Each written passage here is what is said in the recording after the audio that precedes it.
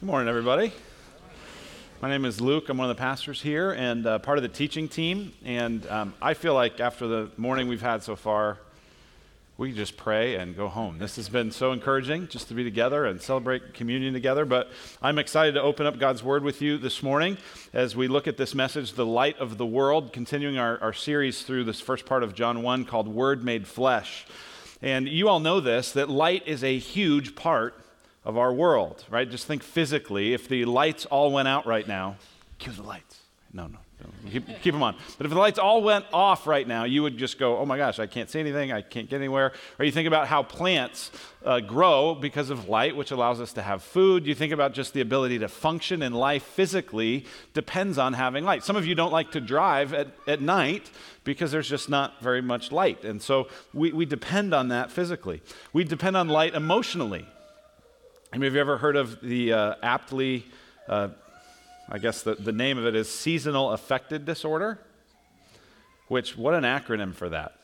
SAD, right? Where people feel sad, feel depressed, feel just increasingly kind of melancholy because of the season changing, especially as it gets dark and things like that. I read a thing that in Florida, 1% of people experience seasonal affective disorder. In Alaska, it's 9%.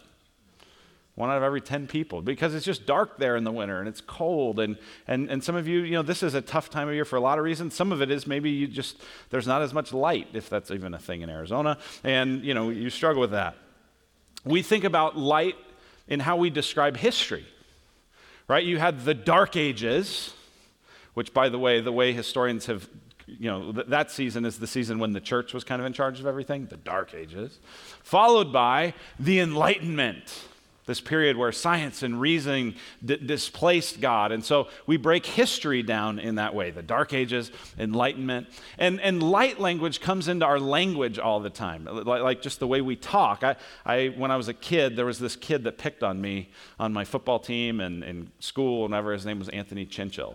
And I remember he just kept bugging me, and I didn't do anything. And my dad finally was like, listen, Luke, I would not normally tell you to do this, but if he picks on you one more time, knock his lights out.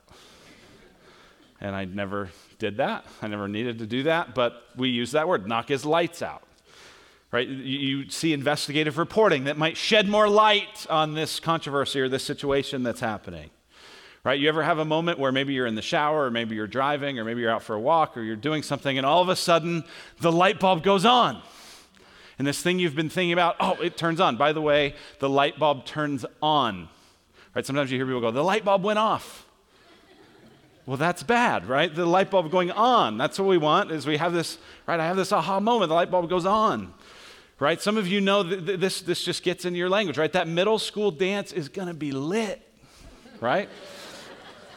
And so light is just kind of part of everything. And even before the light bulb, even before the electric light has always been a significant part of the human experience. And so it's not a surprise that when Jesus comes into the world, that one of his followers, John, who decided to write a book about his life so that we could believe in him, that's what the Gospel of John is, when John starts to write, it's not a surprise that he starts to describe Jesus as the light of the world. That's who Jesus is, and that's what he's about. Now, what we're doing in this series, Word Made Flesh, is we're looking at the significance of why Jesus came, right? In Matthew and in Luke, you get the how he came, right? You get the announcement to Mary and Joseph, and you get the shepherds, and you get, all that sort of stuff. But in John, John's explaining the significance. He's explaining why it matters. Why is this important?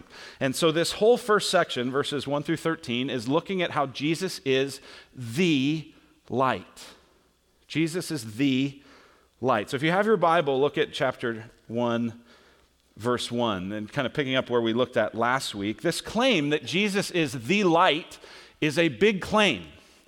And look how big it is. Verse 1, in the beginning was the Word, and the Word was with God. We saw last week that means face to face with God. The pre-incarnate Christ was with God, and the Word was God. Not was a God, but was God. So Jesus himself, before he took on flesh, was with God and was God. Verse 2, he was in the beginning with God. All things were made through him, and without him was not anything made that was made. So to get the gravity of this claim, this word that is described in just a moment as light was with God and was God. And I love verse 3. All things were made through him. And John's like, wait. Just in case they're not reading very carefully, here, look at what he says. And without him was not anything made that was made. You're like, yeah, you already said that. All things were made through him. And without him was not anything made that was made. Here's kind of my 2017 paraphrase translation of that, is all things were made through him, every single thing. Well, who has the power to create? God, and God alone. So he is God, he's the creator. Here's where we get this light theme in verse 4. In him was life. Life itself was in him. This means Jesus didn't have to go somewhere to find life. He had life in himself, and the life was the light of men. So in Jesus himself was life. He has always had life. He has always been alive. He has always existed as God, and as God, the life that Jesus has within him is the light for men. The light for the world. And it says in verse 5, the light shines in the darkness, and the darkness has not overcome it. This is a huge claim that Jesus is the light. And this really actually ties together both the Jewish audience that would have been reading this and the Greek audience that would have been reading this. And they would have been reading it kind of with a different lens, each of them, but both of them would have gone, oh my gosh, here's why. If you were a Jew that was familiar with the Hebrew Scriptures, you would have known that all throughout the Hebrew Scriptures, God is associated with light. Right? The first words recorded in the Scripture are, let there be light. And there was light. Psalm 27 says, God is our light and our salvation. God's face shines light. God's glory shines light. In God's presence, there's light. God manifests himself to the people of Israel as they go through the Exodus as a pillar of fire so that they can be a light in the midst of that darkness. Then God speaks and God describes his wisdom in the Proverbs and the law and the Torah, God's words, as light. Right? The Psalm 119 says, your word is a lamp unto my feet and a light unto my path. So everything associated with God is described as light. And so when John says, in him was life, and the light was the light of men. And in verse 9, when he says, the true light, which gives light to everyone, was coming into the world. Do you know what he's saying? A Jew would have heard this and gone, what? Whoa! This is God. He's talking about God. Now, a Greek would have heard it very differently because they may not have been familiar with the Hebrew Scriptures. But they probably would have been familiar with a story that was told by Plato in 380 BC. A lot of the different things that Plato, this Greek philosopher, talked about. One of them was this allegory of the cave. And we actually have a picture that an illustrator made to kind of describe the allegory of the cave. And the Greeks, they wouldn't have known the Scriptures, but they would have probably known of this story. And here's how Plato saw the world. Plato essentially thought that all of us were like prisoners. Kind of see the prisoners depicted there in the kind of the bottom left. You see them leaning up against the wall. Plato described us that all of our human experiences is we're like prisoners who are chained, who are locked up, who are bound. And all we do is we stare at this blank wall. We can't leave it. We can't get out of it. We can't move our head. We can't turn around. We're just stuck staring at this blank wall. And he imagined that the way the world works is that there's this fire behind us, and there's this procession that happens every day where people are holding up these various objects, like maybe it's a lamp or an animal or a wheel or a bird or whatever it is, and these objects, go in between this fire and the wall and project a kind of shadow on the wall. And so we look at things and go, oh, that's a bird. Oh, that's a wheel. Oh, that's a pot. But in reality, we're just looking at the shadow, right? This is kind of like the Matrix back in 380 BC. Is this reality or is this the shadow of the reality, right? That's kind of what he's getting at. And so Plato said, we're all stuck in this thing, and we think the world we're in is the real world, but it's actually just a shadow. In reality, what we have to do is we have to escape this cave and be like the person up in the top right and get out of the cave. And when you get out of the cave, then you actually are in the light. And we're out of the light, you actually begin to see the real objects, not just the shadows of these things, but the real things. And so he imagined that philosophy and that philosophers were the people who could help you get out of the cave. They could help you escape that and get into the real light. And so a Jew would have heard what John said and gone, oh my gosh, he's claiming that Jesus is God. But a Greek would have heard it and gone, oh my gosh, he's claiming that Jesus is the light. Jesus is the light that allows us to see things as they really are. And notice he says in verse 9, the true light was coming into the world. So this isn't a light. This is not that Jesus merely provides light. It is that he is the true light. And he is the light, as it says in verse 5, that shines in the darkness. Jesus shines in the darkness. Maybe you've had this experience where you wake up in the night, or maybe you're in a hotel room that's a little more unfamiliar and it's dark, and you kind of fumble around on the nightstand until you get your phone. And you turn it on, and the light shines in the darkness. What happens? You're able to see things now by that light. You see the light of the phone itself, but you're also able to see things by that light. Right? That's exactly what it means when it's saying that the light shines in the darkness. And so we're able to see the light of Jesus. We're also to really actually see reality as it is. And here's how C.S. Lewis describes that. He says, I believe in Christianity as I believe that the sun has risen, not only because I see it, but because by it I see everything else. Jesus is the light that shines in the darkness. We see him and we see God himself. We see the light. We see the true light who's come into the world. But by him we see everything else as it really is. And it says, verse 5, and the darkness has not overcome it. You know, it's interesting. You flip that phone on, right? And the light shines in the darkness, right? You can turn more light on, but you can't turn more darkness on. You can't go, well, I'll just turn the darkness up, and that'll extinguish the light of my... No, it doesn't work like that. Right? When the light is there, the darkness can't overcome it. The darkness can't extinguish it. And no matter how dark it may seem in our world, what John is saying is that Jesus Christ has come, he's shining light in the darkness, and nothing will put him out. Nothing will extinguish him. Think about this. This is powerful. He's saying Jesus is God. Jesus is the enlightenment that the Greeks have been looking for. Jesus has come into a dark world, and he will not be extinguished. This is a powerful message. Now, the question is this: who gets to experience it? Who's this for? Well, he continues. But the light, Jesus is the light who came near. Jesus is the light who came near, and he's not far off. He's not for just a few, but he's coming into the world to give light to everyone. Now, if you think about this allegory of the cave, this is the way that the Greeks thought about it, is that the light wasn't for everybody. It was just for those who could very rigorously, through philosophy and through reason and through thought, could kind of find a way to escape the cave. And those were the special, enlightened few that had access to the light. But Jesus comes and says, no, this is for everybody. Look at verse 4. In him was life, and the life was the light of men. This is for all humankind. This is for all of humanity. Look at verse 7. In verse 7, John describes another person named John the Baptist, who came to bear witness about Jesus.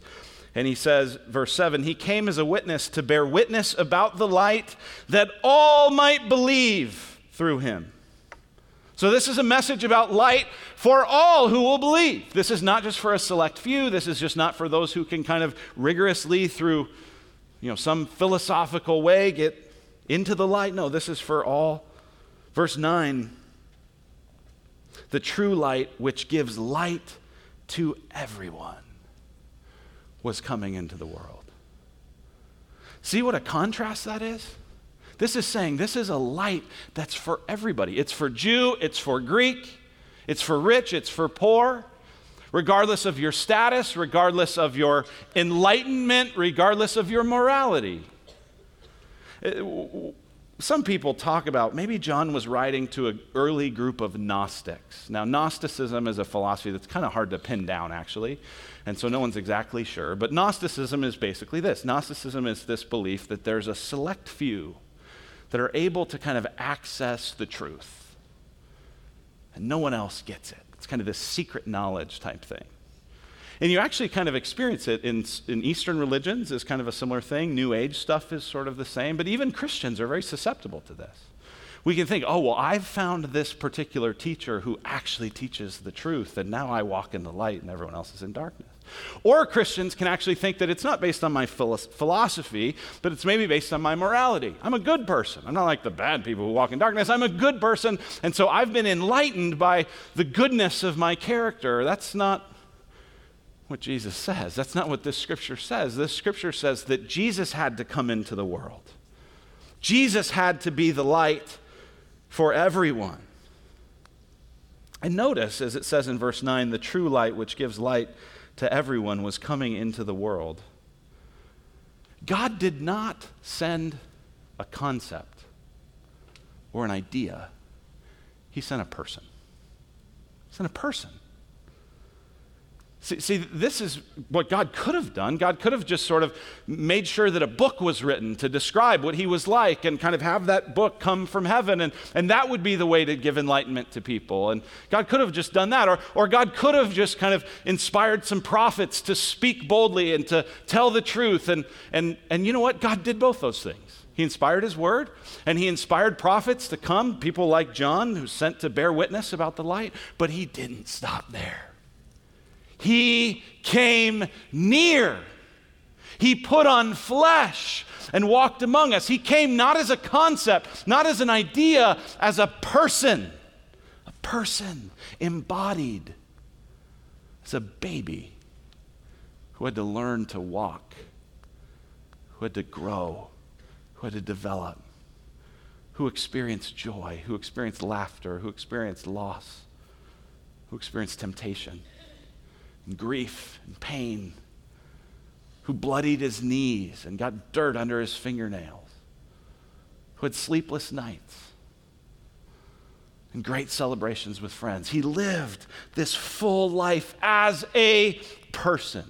Jesus didn't come as a concept. Jesus didn't come as an idea. Jesus came as a person. A lot of times I think we try to relate to God as, well, he's this concept. And what we kind of act like is, well, I've got to kind of escape the cave and get this kind of knowledge or morality, and that's the thing that'll get me. No. Jesus has come near, right? Have you ever done the escape the room? Have you heard about this? Right, these are these things. We did this for our staff Christmas party. They're really fun, where you go into this room, and they lock you in there, and you have all these riddles and all these codes and all these things you have to figure out, and you got like an hour to escape the room. You know, a lot of people, even Christians, tend to think that this whole life is just a big game of escape the room. If I could just get the secret codes, if I could just get the right thing, if I could just live a certain way, then that would unlock my ability to really be enlightened. No. Jesus brought that near. Jesus brought it home. Jesus moved it close to us. Well, why? That's a powerful thing, and that's really incredible that it's not just limited to a few people, but why did he do it? Well, he did it to be received. This is the third thing John tells us, is that Jesus is the light who came to be received. Look at verse 9. The true light, which gives light to everyone, was coming into the world. He was in the world, and the world was made through him, yet the world did not know him. He came to his own, and his own people did not receive him. But to all who did receive him, who believed in his name, he gave the right to become children of God, who were born not of blood, nor of the will of the flesh, nor of the will of man, but of God. This is an incredible thing. Jesus didn't come merely to be interesting. Jesus didn't come just to be impressive. Jesus came to be received. And it says there in verse 10 that he was in the world and the world was made through him, but the world didn't know him. So the kind of broader world, the non-Jewish world, well, yeah, what do we expect? How are they going to recognize the Jewish Messiah? But then verse 11 says, even the Jews, even the people who were supposed to be on the lookout for this Messiah who would come, they missed it too. He came to his own, and his own people did not receive him. He came to be received. Well, what happens if you receive him? Look at verse 12. But to all who did receive him, who believed in his name, he gave the right to become children of God. Now, I just want to pause and spend a little time on this verse for just a moment, because there is common language in our culture, and many of us have used this sort of language that describes, you'll hear it this way. They'll say, well, everybody's a child of God. Everybody's a child of God. And I'm not telling you this so you can go out and tell everyone, no, not everyone's a child of God. Don't be cranky about this. But understand that that is not what the scriptures say. Look at verse 12. But to all who did receive him, who believed in his name, he gave the right to become children of God. Here's what that means. That means we're all created in God's image. We are all made by God. The rest of the scriptures declare that we are all loved by God. But this status of being a child of God, that is something that is given, that is granted to those who receive him. Okay? And again, I'm not saying go out there and every time someone says that, start an argument. But I do hope you realize that not everybody has access to call God Father. But we can because of Christ, because we're receiving him, because we believe in his name. We have this new right to become children of God. What good news. But then that asks, well, how do you receive him? How do we do this? Okay, if he came, and he came near to be received, how do we receive him? Well, a lot of scholars point out that verse 12 is probably kind of the key verse that helps us understand so much of what happens in the rest of the Gospel of John. And so it makes sense that Jesus might talk in other places about what it looks like to receive him as the light, right? If this receiving him makes us children of God, if this is such a big deal, Jesus surely is going to talk about that. And if you read the rest of the Gospel of John, you realize that he does talk about it. And so he describes receiving him in the rest of this book of John 3 different ways. The first way is this: receiving is believing. Receiving is believing. It's actually there in verse 12. Do you see it? But to all who did receive him, who believed in his name, he gave the right to become children of God. In John chapter 12, Jesus says this. He says, I have come into the world as light, so that whoever believes in me may not remain in darkness. Here you have Jesus picking up on this light theme. I've come into the world as light. I want to be received. How do we receive you, Jesus? So that everyone who believes in me may not remain in darkness. Now, here's the thing you got to know. Belief, that word for believe is not just about mental agreement. It's not an intellectual thing. It's a trust thing. It's a dependence. It's a leaning onto. It's a grabbing onto. It's that sort of a thing. That's what it is to believe in Jesus, is not to just go, yeah, I think he existed, but to depend on him, to trust in him, to believe in him. It's about faith. It's about confidence. It's about trust. Now, maybe you're a person that struggles with that because you maybe wonder, like, do I believe enough? If I receive the light by believing in him, do I believe enough? Do I trust enough? Do I depend enough? Have anyone ever thought that? Right? And you sort of look at people that seem like they're just really like so confident in their relationship with God, and they talk like God actually hears them. And like you go, man, they have such confidence. Like, they have such big faith. I just feel like I have this little faith. I don't know if I have enough. Maybe even wrestle, like, am I really a Christian? I don't know if I have enough belief, enough faith. Here's what I want you to imagine. I want you to imagine that you're up on a hike, maybe up at Superstition Mountain or Camelback or somewhere, and you get kind of to the edge because you're like, oh, I wonder what's down there, and your feet start to slip. And next thing you know, you're sliding down this mountain. And like in a cartoon, there's all of a sudden a branch that's hung out, right? And everything is just going slow motion in your mind. And you reach out and you grab the branch. That branch is holding you. Here's the question. How much do you have to trust that that branch will hold you for it to hold you? If you're like, I don't think it's going to hold me, I'm not sure. Does that matter? No. It doesn't matter how much you trust the branch will hold you. What matters is the strength of the branch, right? That's what matters. You might go, I don't think this is going to hold me at all. I'm not very confident, but you're holding it, and it's holding you. That's a great picture of faith. It's not about how much faith do I have, how much trust do I have. It's about the strength of what you're trusting. And the person we are to trust, the person who has come near, is Jesus, who has life, who has light, who has come so that we would believe in him and not remain in darkness. And he is strong. Maybe your faith is weak. Maybe your faith is doubting. Maybe it comes and it goes. Are you holding on to something strong? Jesus. That's faith. And to receive Jesus begins with believing. It begins with trusting. But Jesus describes receiving him two other ways in this Gospel of John. And the next way relates to repenting. So yes, receiving is believing, but receiving is also about repenting. So I'm going to go here to John chapter 3. This is probably the best known part of the Gospel of John. And in the first few verses I'm going to read, you just basically here reiterated everything we just talked about. It says this in John 3:16, "For God so loved the world that he gave his only Son, that whoever believes in him should not perish but have eternal life. For God did not send his Son into the world to condemn the world, but in order that the world might be saved through him."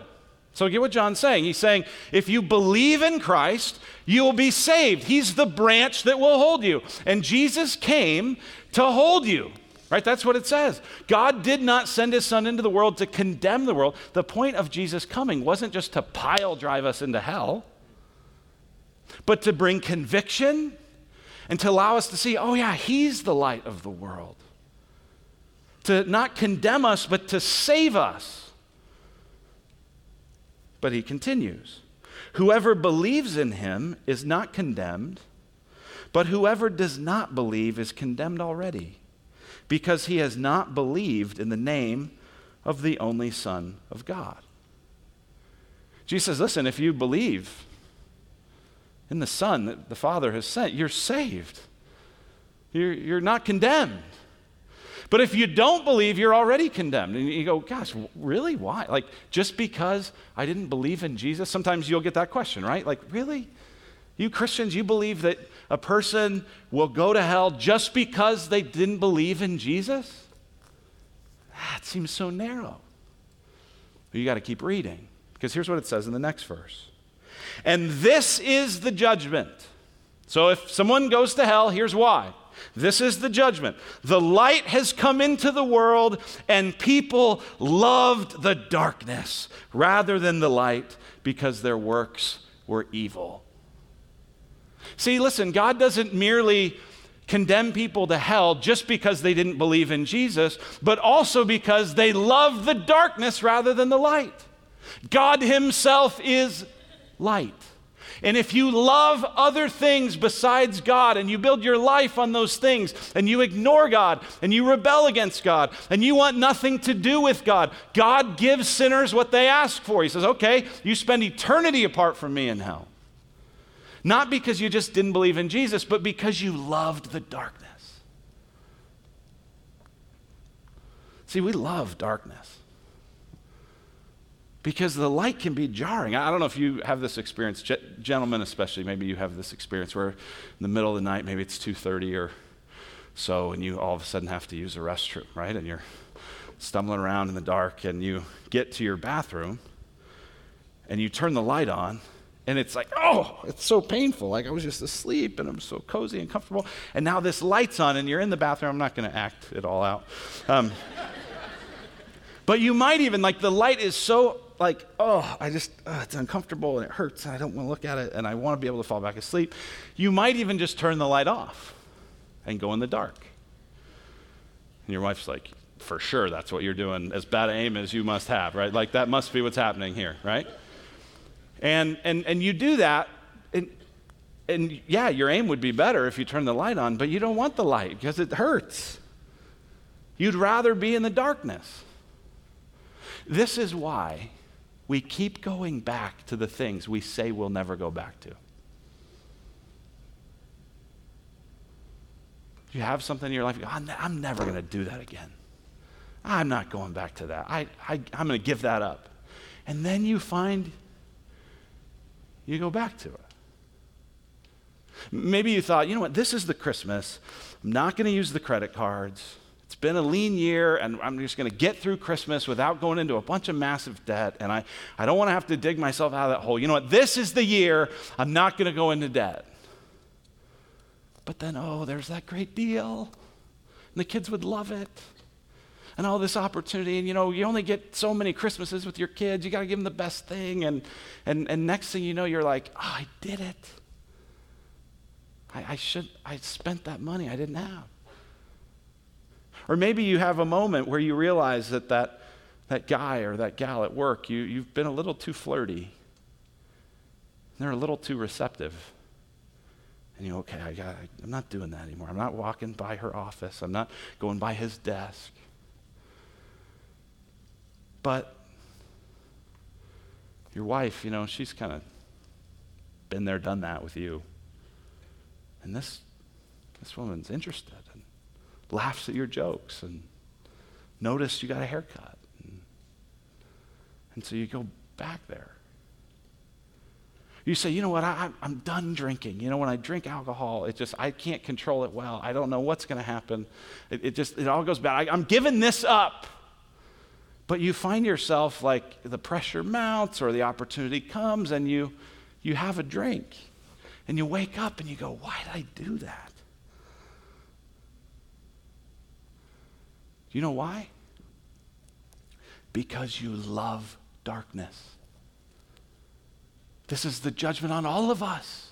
The light has come into the world, and we loved darkness. Now, here's the thing. We think that we will reason our way into a new life.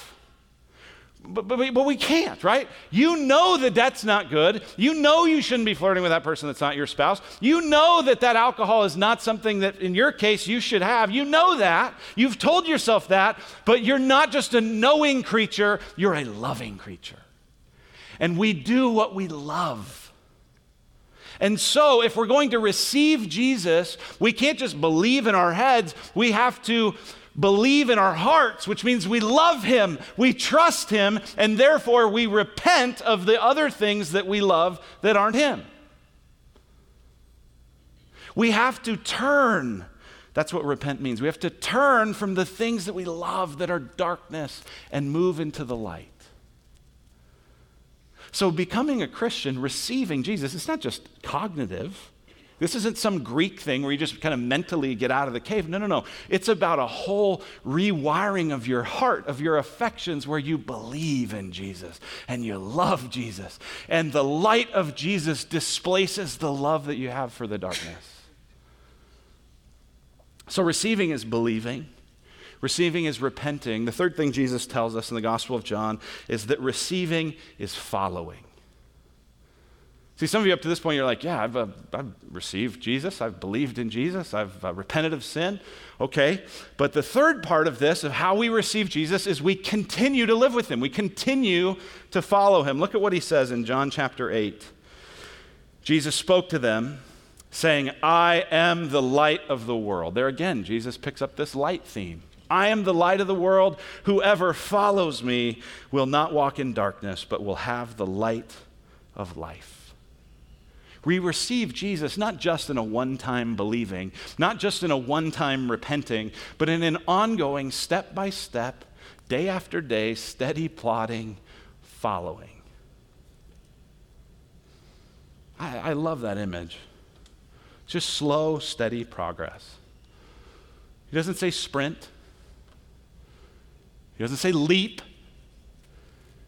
He doesn't say teleport. He says walk. Walk. You ever go hiking? You ever go to Santan Mountain, or maybe you like get real energetic and you go to Camelback? Right? There are people who run up Camelback, but Camelback was made by God to be walked up. And if you're gonna walk up Camelback, if you're gonna hike up Camelback Mountain or any mountain, what do you have to do? What do you have to look at? You have to look at the next step in front of you. Right? Because if you start gazing out into the future, into the top of the mountain, like you're gonna misstep. You have to look at what's here right now, this step, and then I'm going to take that step, and then I'm going to take that step. And as you focus step by step, little by little, you eventually make it to the top. Listen, that's what it's like to follow Jesus. Now get this. I'm not saying that following Jesus is a step-by-step improvement in morality that somehow now he loves you. No. You receive that he loves you. You receive that he's the branch you're holding on to. You receive that you love him more than you love the darkness. That's a gift that he gives you. And now as you live in the reality of that, you walk step by step because you love him, because you want to obey him, because you want other people to see him reflected in your life. And so you walk step by step by step. Listen, some of you, you're discouraged because it doesn't feel like you're moving very fast. And you look up at the top and man, it feels like there's all these people up there. By the way, they're not there either. And you get discouraged. No. Just follow him step by step, moment by moment, little by little. That's what it is to receive him. Not to just receive this one-time gift, though it is this gift, but to receive him in your life. To live in relationship with God so that you can show the world that you love the light rather than the darkness. So have you received him? Have you believed in Jesus? Have you realized that you are falling off the cliff, destined for hell unless you grab the branch? Have you received him, turning from your sin, turning from these other things that you used to love, and now finding a new love, a new hope, a new light, a new heart in Jesus? Have you turned? Have you received? Have you believed? Are you following? Maybe you go, yeah, I became a Christian a long time ago. Well, listen, are you following him now? Are you receiving him now? Are you enjoying him now? That's what my hope would be for all of us this Christmas season. Is in the midst of all the things we're doing, in the midst of all the stuff that just has to get done, that in the midst of all that, we wouldn't miss the significance of why he came. He came to be received. He came to be believed. He came to be enjoyed. He came to be followed. Would we receive him? So that this Christmas, we don't just talk about him like he's a concept out there, but we receive him as a person here, now, in our lives. Let's pray.